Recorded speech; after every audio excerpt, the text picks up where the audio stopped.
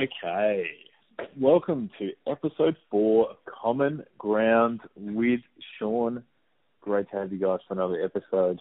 Cannot wait to get this guy on the phone. He's been in and around my life for the last about 6 months or so.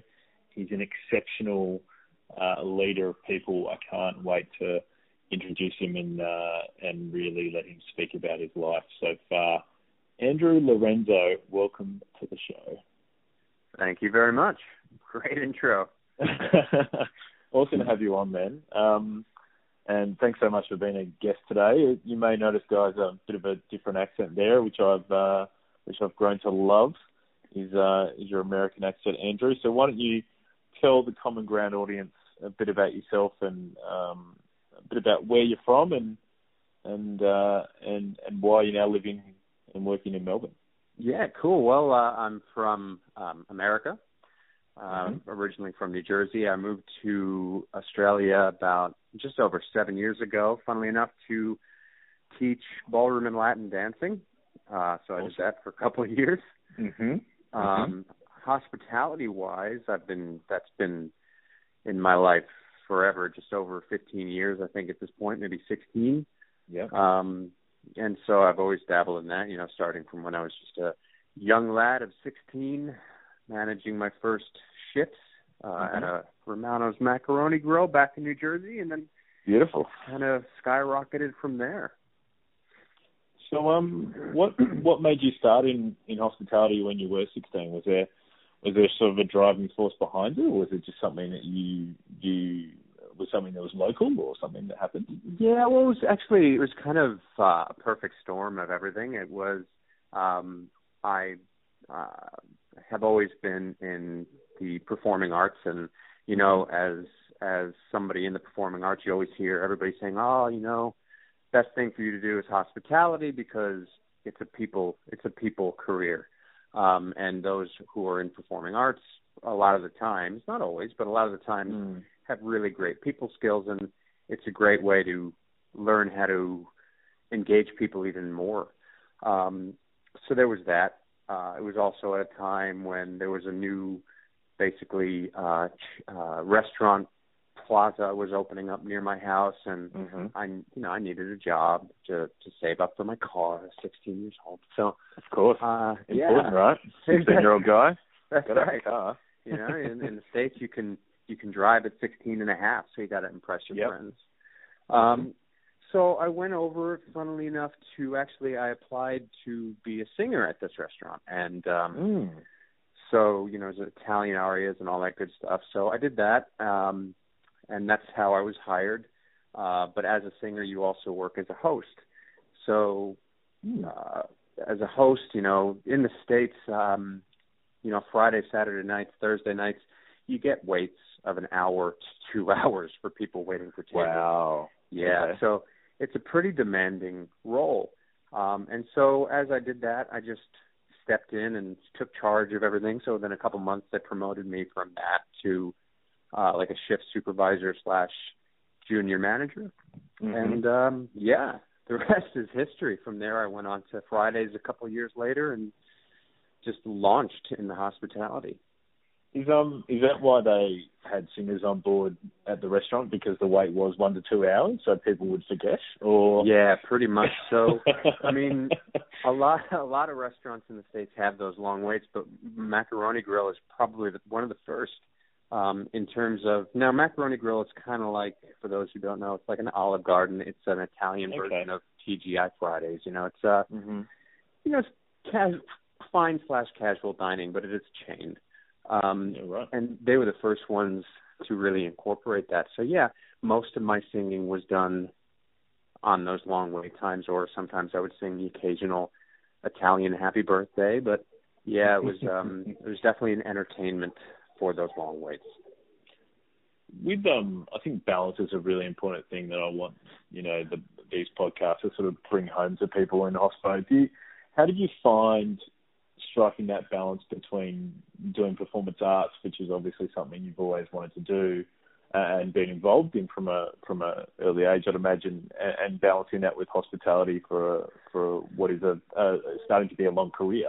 Yeah. Well, look, it wasn't always easy, and it's not always easy, but it's just one of those things where you have to take it on a case-by-case basis. When I was younger, obviously the restaurant wasn't quite a full-time career, but as I get older and when I work in a full-time career as hospitality, it is important, to have that balance. So for me personally, I'm more involved in television and film than stage anymore, so it's much easier because the schedule is much more forgiving. Sure. But if, I find that if I can't necessarily do some kind of production, there's always something that I can do, right? I can take a class, I can network with people, I can study certainly on my own. So what I would say to anybody who's got that passion is think outside the box. You know what I mean? Like know your responsibilities. For me, 4 Fingers Crispy Chicken. I don't know if I can say that. You can. You can say. Okay. You can say any brand you like, my friend. That's perfectly fine. Cool. So that's the brand I'm with right now. Obviously, that's my number one priority.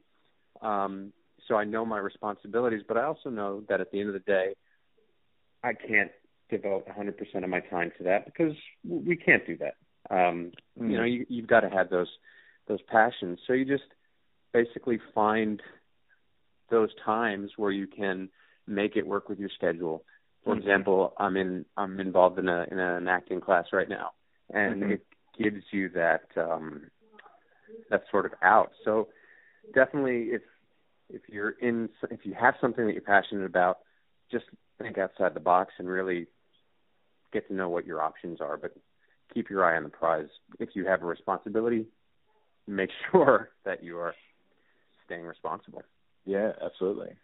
And moving forward from Macaroni Grill, where did you move to after that, Drew? Yeah, I went to TGIF Fridays after that, and that was my first sort of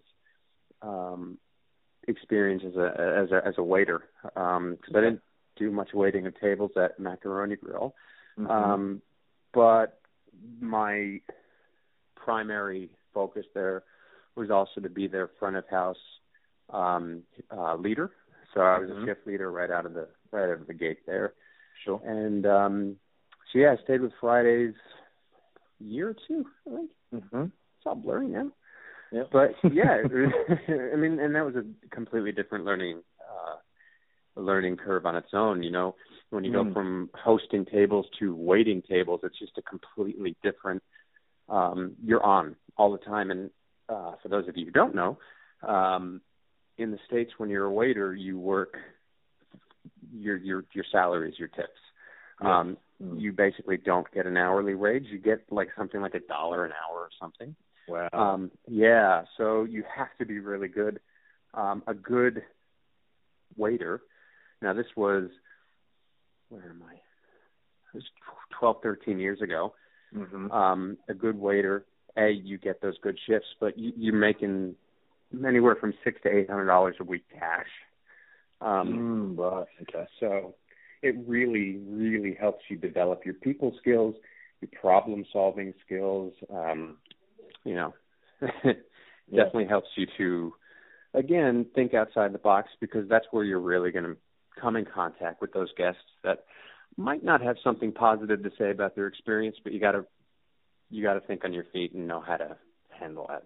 Yeah, without a doubt. I think in I don't, that would never happen in Australia with that kind of wage or anything like that. But I think the positive in what you're saying is that waiter, that service staff member, has to really think laterally around what they're doing a lot more, and especially in someone like yourself who's involved in performing arts and acting and singing and those kind of things.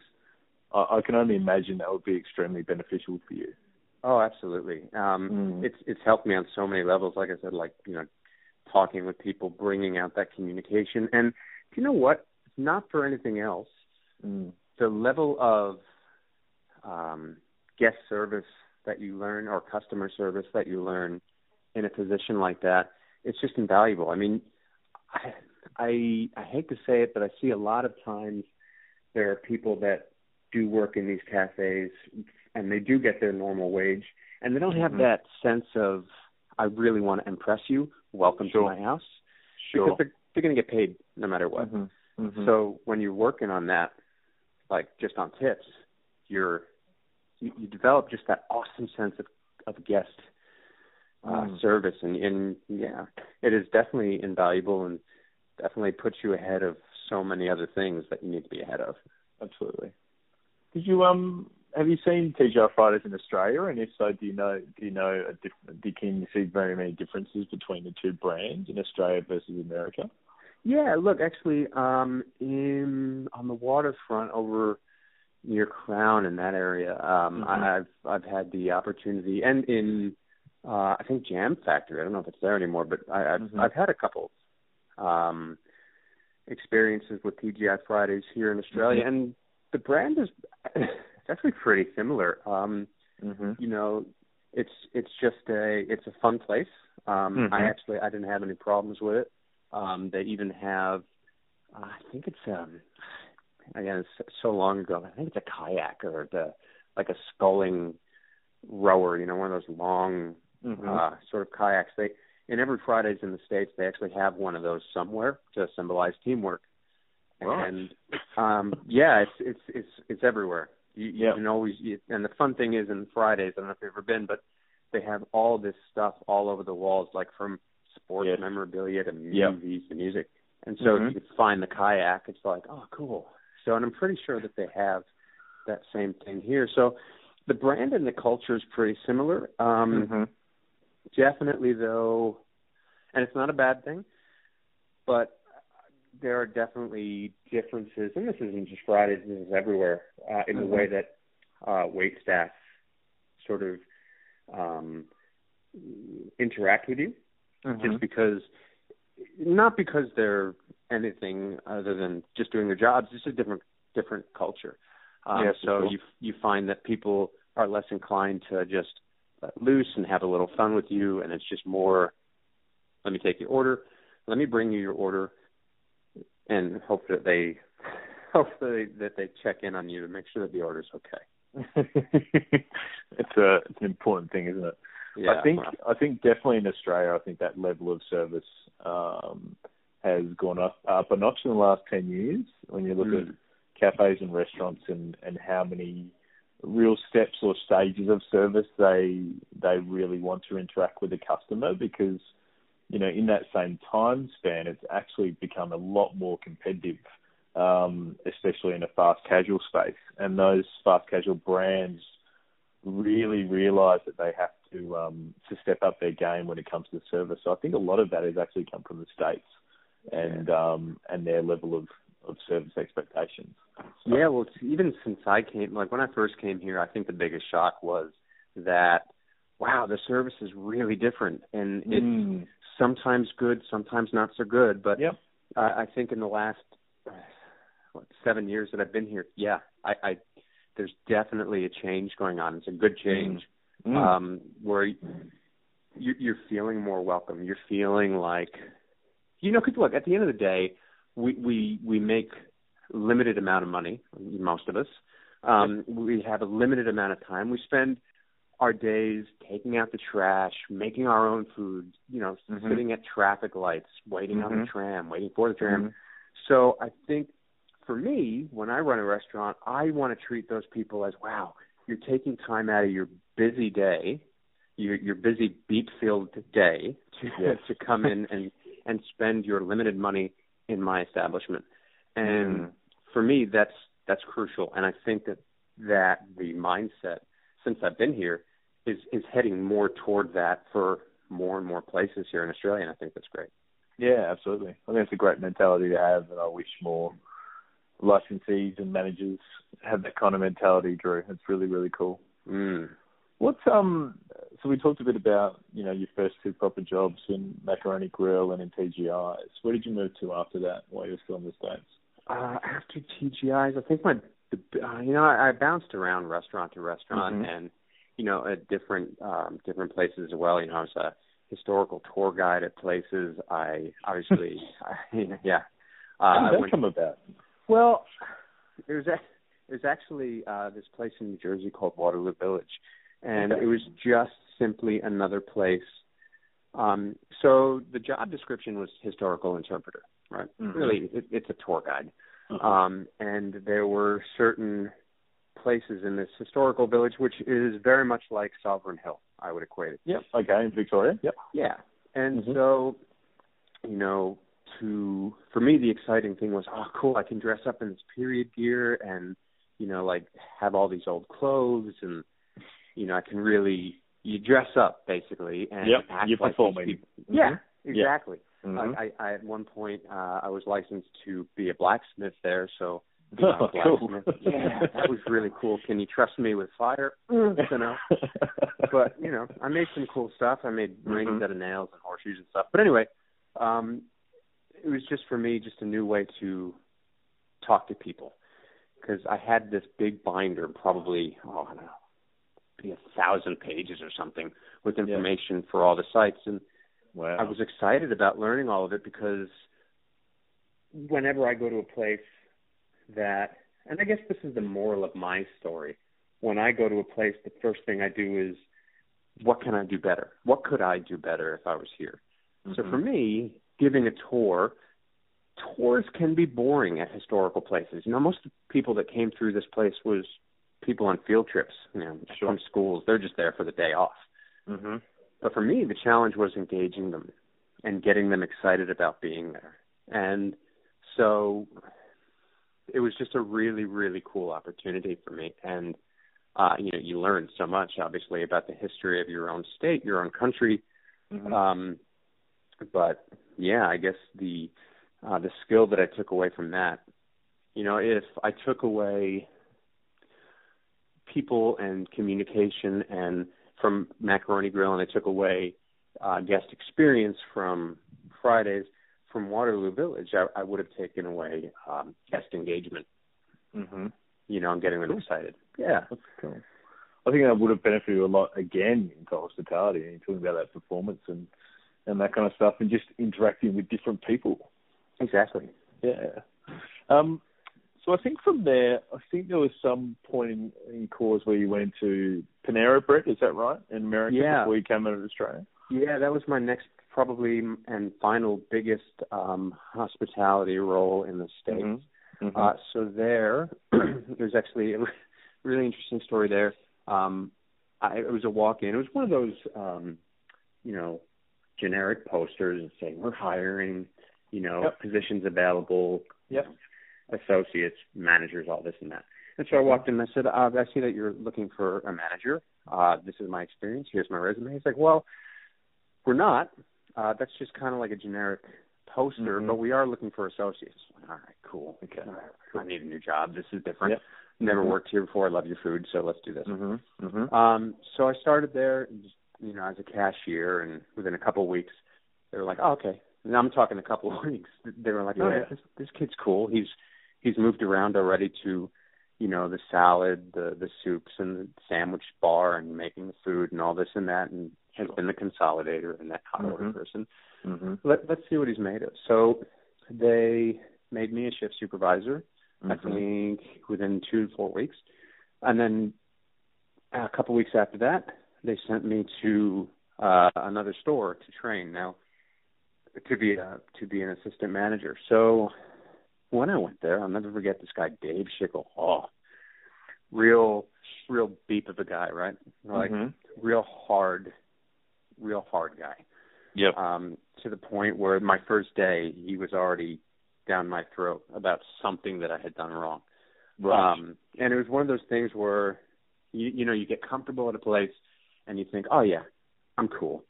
So I went to this other one, and apparently my standard wasn't high enough. And the first thing I remember him saying directly to me was, let's get something straight right now. This is the standard that I have. If you can't do it, there's the door. Wow, okay. Yeah. That's pretty direct. he was that kind of guy. Right, okay. Wow, okay. Man, I thought I was doing a pretty good job. And so I stayed there for a couple of weeks, and I trained, and it came to pass that he, I guess I grew on him a little bit. So he actually took me out of the restaurant that I was originally going to be an assistant manager of, and he kept me at his. And interesting. Yeah, it created some, I think, friction, but you know, it worked out. And so there, I really developed working under this guy. I developed a real fondness for him. Like he was always that kind of manager that you're like, oh, I'm kind of walking on eggshells here. I don't want to piss him off, but at the same time, I really want to do well because I love it when he tells me I do a good job because he doesn't tell anybody. Yeah. What's that? Yeah, there's a respect there. You don't know why. Yeah. There's a respect there, but there is. Yeah. Exactly. Yeah. It's like I hate you, but at the same time, I really respect you. So, you know, I busted my butt there. Long story short, I guess too late, but I ended up as a regional training manager for Panera Bread, as well as overseeing that original restaurant after Dave left. They gave him an opportunity to open up another one somewhere else. So I took the reins there, but my main focus was training 5 or 6 different restaurants, new associates, new managers. And again, that if I were to take something from there, would be organization, right? Because you're training 5 or 6 different stores worth of people, and you've got to be organized. You've got to be on. You've got to know your stuff like the back of your hand. And it was just a really great time. Panera Bread's got a great product. They've got a really good system in place. So when they have the right people executing it, it's just, I mean, obviously they're still going strong. So how would you explain that brand for those who don't know it, Andrew? So Panera Bread is a bakery cafe, in the plainest sense of the word. So you can get anything there from fresh bread, fresh bagels, fresh pastries and cookies, all baked on site overnight, every night, to, you know, salads and sandwiches and soups. So it's kind of like, I guess I would equate it to, oh man, I don't even know what it's like here in Australia. It's kind of like, you would imagine a Starbucks, right? That sells actual like food. Like that's the general. So like a deeper range of products. So maybe Starbucks doing bread and soups and that kind of stuff as well. Okay. It's the same kind of ordering system. You order, they take your name, they call your name when it's ready. Right. Okay. You sit there if you want, or you can take it away. But, Okay. Cool. Yeah. And did it grow up to be a big brand while you were still in America? Yeah, well, I mean, Panera Bread is, it's actually, it's still growing. While I was there, I saw it growing a lot. I saw in the couple of years that I was with them, their branding changed at least twice. Right. And it was just amazing. The first time that I had walked into that restaurant, their lunch, maybe they're doing on a weekday, they were doing, this is almost 10 years ago. Now they're doing, you know, about $1,500 for a lunch. Okay. That's good. You know, and that's at America prices. So so that's a pretty good lunch for them on a weekday. So by the time I left, they were probably doing closer to 25. Right. So, and I mean, as much as I'd love to take credit for that, it was good marketing. Sure. And I will take some of the credit for that because I turned some of those associates into really good guest service people. Absolutely. I think it's actually smart, and when you leave a brand and you know you've left it better, either by training or culture or people, than when you actually entered it, is always a humbling experience, I think. Yeah, totally. So ended up at Panera Bread, and then I know you came to Australia after that. What drove you to Australia initially? Well, after I left Panera Bread, because, you know, during all this time, I'm still doing my theater and my acting and where I can, when I can. And while I was at Panera, I was doing a show, and I had to learn how to ballroom dance. Okay. So I took lessons. as any good actor should do. If you have to do something you don't know, research it. So that was with Arthur Murray Dance Studio. And, you know, I loved it. I fell in love with it. So show went well. I continued to dance afterward with everything. And it came to pass that they eventually offered me a job. So they were like, look, we really want you to work for us. You are a great people person, which I developed through hospitality. Sure. And, you know, you've got that, you obviously can move. You know, I've never considered myself a dancer, but with something like that, you don't have to be a great dancer to teach. Right. The great dancing will come later. So they asked me. I said yes. So I left Panera Bread after a couple of years. With Panera Bread, I left them, gave them my notice, left on great terms, so that was cool. And then I started teaching with Arthur Murray. The first competition that I took one of my students to was actually in Italy. And so I danced both with my students and also with my other teacher. We competed professionally. Yes. And one of the Australian franchisees who was there with some of their students saw me dancing. And they came right up to me and said, really would love for you to come for just a dance at our studio. I had no idea that it was a job trial. So, you know, me, 24 years old. And they flew you over and there was no charge. They flew. Wow. No, they did everything. It was awesome. Wow. So I flew over. Let's go to Australia. I've never been there. So by the time I got there, they had actually already spoken to the people, like the immigration people and all that good stuff. So they're like, look, here's the deal. This is what we want from you. Can you come teach for us? And it was actually an amazing opportunity because that's where I really learned how to be a great dancer. I came into this awesome guy, Tom Coughlin. I took over all his students because he was leaving, and all his students were single female competitive. So I went from teaching maybe 10 lessons a week to teaching 50 to 60 lessons a week overnight. Wow. And most of the students that I took over were actually in levels that I didn't know how to teach yet, because you got to figure I'm so new at this job. So that was a big learning curve. Basically, in a week, I had to learn bronze 1, 2, 3, 4, silver 1, 2, 3, 4, gold 1, 2, 3, 4, gold bar, gold star. It was a real beat, right? So the thing that I took away from that was how to get in gear and meet a deadline. So it was just a really cool experience. You know, I became a pretty solid dancer, won a couple of professional comps. This is the American standard in ballroom and Latin. And within a month of being with the studio, I was out of 350 studios in the world, 70 countries. I had the number one sales, number one amount of teaching lessons. I think my best day, now we sold to my students alone, we sold about $40,000 worth of lessons in one day. Wow. All because I learned how to be a good people person.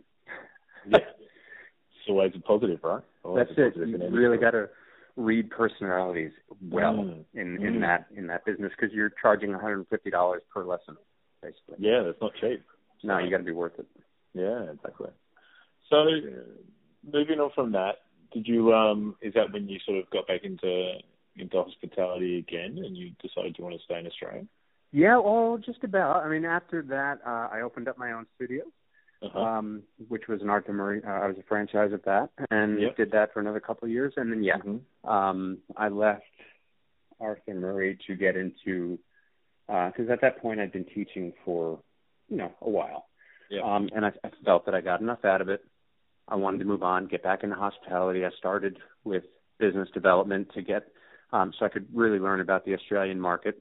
So I got into a business development role, and then I started working at small cafes here and there. And, I just learned that Australian market as much as I could.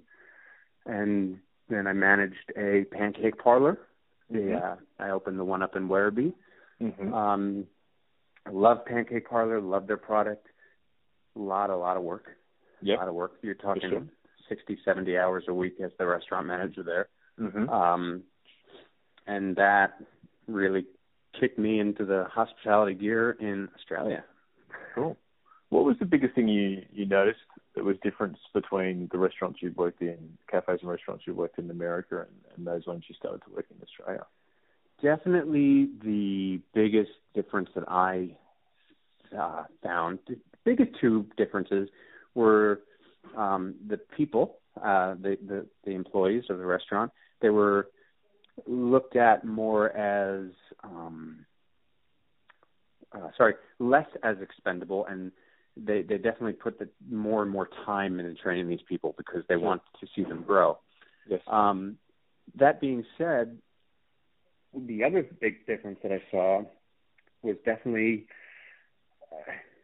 it was the way that guests are treated. Not that they're treated poorly or anything, but the biggest difference, I think I said before, I noticed, was that it's much more an ABC process here. Of course, right? Whereas in the States, obviously, it's just a different culture. It's more like A and a half, how you doing? Let's talk about stuff. Let's get to know each other. B, here's your food. Oh, how you enjoying it? Let's strike up a conversation. Sure. So, yeah, it's definitely that is probably the biggest difference is that culture between guest and employee. Do you think that's purely based on tip, or do you think that's part culture as well in the Americans might be more friendly or, you know? Yeah, I think that's a hard one. Because I'll be the first to admit, definitely when you're working for tips, it will make you into a friendly person. If you're a jerk, you're not going to make it. But yeah, it's I guess it depends on where you're working, right? So definitely in a sit-down restaurant, it's going to make all the difference in the world versus when you sit in a sit-down restaurant here where it's more ABC. I found there were a lot less checkbacks here and a lot less, is everything okay? Because there's less urgency there. And I think that's just more widely accepted here. That being said, when you're in a place like Panera Bread, where you're not working on tips, it's like, it's a bakery cafe. You're not a waiter. You're getting your minimum wage or whatever you're getting. There's definitely more, and this I'm still talking about in America. There's more. You see a lot more people like just doing the ABC thing, where there's customer service there, and you try to nail it into them as much as you can. But a lot of these kids are kids. It's their first job. They don't know how to be people. They're learning, right? Yeah, exactly. So they're much less focused and worried about how to make that guest laugh and more focused on not pressing the wrong button. Yeah, absolutely. So, absolutely. Yeah, it depends on where you are, I suppose. So I know you've been back to America recently this year. Do you think there's any food trends or hospitality trends that you think are likely to explode in other areas around the world and through Australasia? Oh yeah, look, I mean, it's already happening. For example, one of the things, and it's kind of like Australia and America, especially, they create that circle, right? Like one is not going to do something without the other one following suit. Absolutely. And that could be America doing it first, could be Australia doing it first. It just depends. And definitely, like I went to LA a couple times in the past year or however long. Definitely there is a market for things there's always a market for things that are new. Yep. The biggest thing, of course, being the organic foods. That's boomed in the past 5-10 years. Organic and now all this new stuff like the hipster stuff, like sriracha. Like I don't know what that is. But I hear people asking for it all the time. I'm just like, man, say one more hipster thing. I don't know what to say. What was that? I still don't know if it's a stew or if it's a sauce. Doesn't matter. It's expensive. So. Well, yeah, that's one thing I do know about it. So, definitely things are booming all the time. Whenever somebody sees something new, it's like, oh, a shiny object. Yeah, let's do that. Yeah, absolutely. So, yeah. I think you're right. I think when I was in America midway through last year, and especially in LA, where a lot of the trends come out of in food, especially in Australia and through Europe, I was just amazed to see the explosion of, real organic food market kind of brands like E1 and these kind of guys, and in that next level above, Whole Foods market, it's quite unbelievable to see how much people will pay for a bag of blue chips. Oh yeah, it's impressive. It's like you're doubling the price. More than that sometimes. You go to get something like, I don't think you have them here, but Tostitos, they're just like regular plain tortilla chips. Right. For like $1, $2 a bag. You get these blue chips, and it's like $7-8 a bag. So. Yeah, it's pretty insane. Very interesting. So I've got two more questions for you. One is, if you weren't doing hospitality and you weren't involved in acting or dancing, what other profession do you think you'd actually want to try your hat on? I was actually just talking about this the other day. I feel like I would love to be a lawyer. Because, wow. Okay. Yeah. I did not expect that to come out of your mouth. No. Okay. The reason being is I love analyzing a problem. I love working the problem, and I like paying attention to detail. And, not going to lie, I'm sure you've probably already experienced this with me. I really love a good argument. You do? I do. I love sometimes for no reason. Yeah, exactly. And my favorite thing to do is to have an argument for like 10 minutes and then catch somebody in something that they said at the beginning of the argument that I can use against them. Oh, hang on, that's not what you said. You said this before. That's just fun to me. It's obnoxious, I know, but So you like the fact of being what kind of lawyer would you be, do you think? Would you be a defense lawyer or? I think I'd be a defense lawyer. Yeah, definitely. Yeah, definitely a defense lawyer. Yeah. It's good. Well, learned something new today, so that's a good thing. There you go. And my last question, what we always end on, Andrew, is what would Andrew at 18 say for himself now, knowing he knows now? Invest in Facebook. No, that's not. Andrew at 18. I think I would say just keep doing it. You keep doing what you're doing. Keep learning. And the most important thing I'll say to you is that there's always somebody who knows more. You don't know everything. Yeah. There's always somebody that you can learn from, and you're never done. Especially at 18 when we all knew everything. Of course. Of course. What a great interview. Thank you so much for your time today, Andrew. Thank you so much for having me. I know you're involved in a lot of different things other than the group that we're currently involved in, which is Four Fingers Crispy Chicken. So we're launching that brand in June and July in Melbourne and Brisbane, which is very exciting. It's great to have you on board. Is there anything you want to link up in this podcast that people can follow you on or find you in regards to your acting stuff or anything else? Yeah, well, hey, I'm always excited to get new followers. Obviously, I have a Facebook page, Andrew Lorenzo Actor, and that's also my Instagram, Andrew Lorenzo Actor. Awesome. I post a lot about health and food and exercise, but whenever I'm acting or whenever I'm on set or on stage, you can follow me there as well. Awesome. All right. Well, we'll link that up as well when we spread this word out about this great podcast. And I thank you so much for your time, and everyone, thank you for listening to Common Ground, episode 4 with Andrew Lorenzo. All right, man. Cheers, buddy. Bye.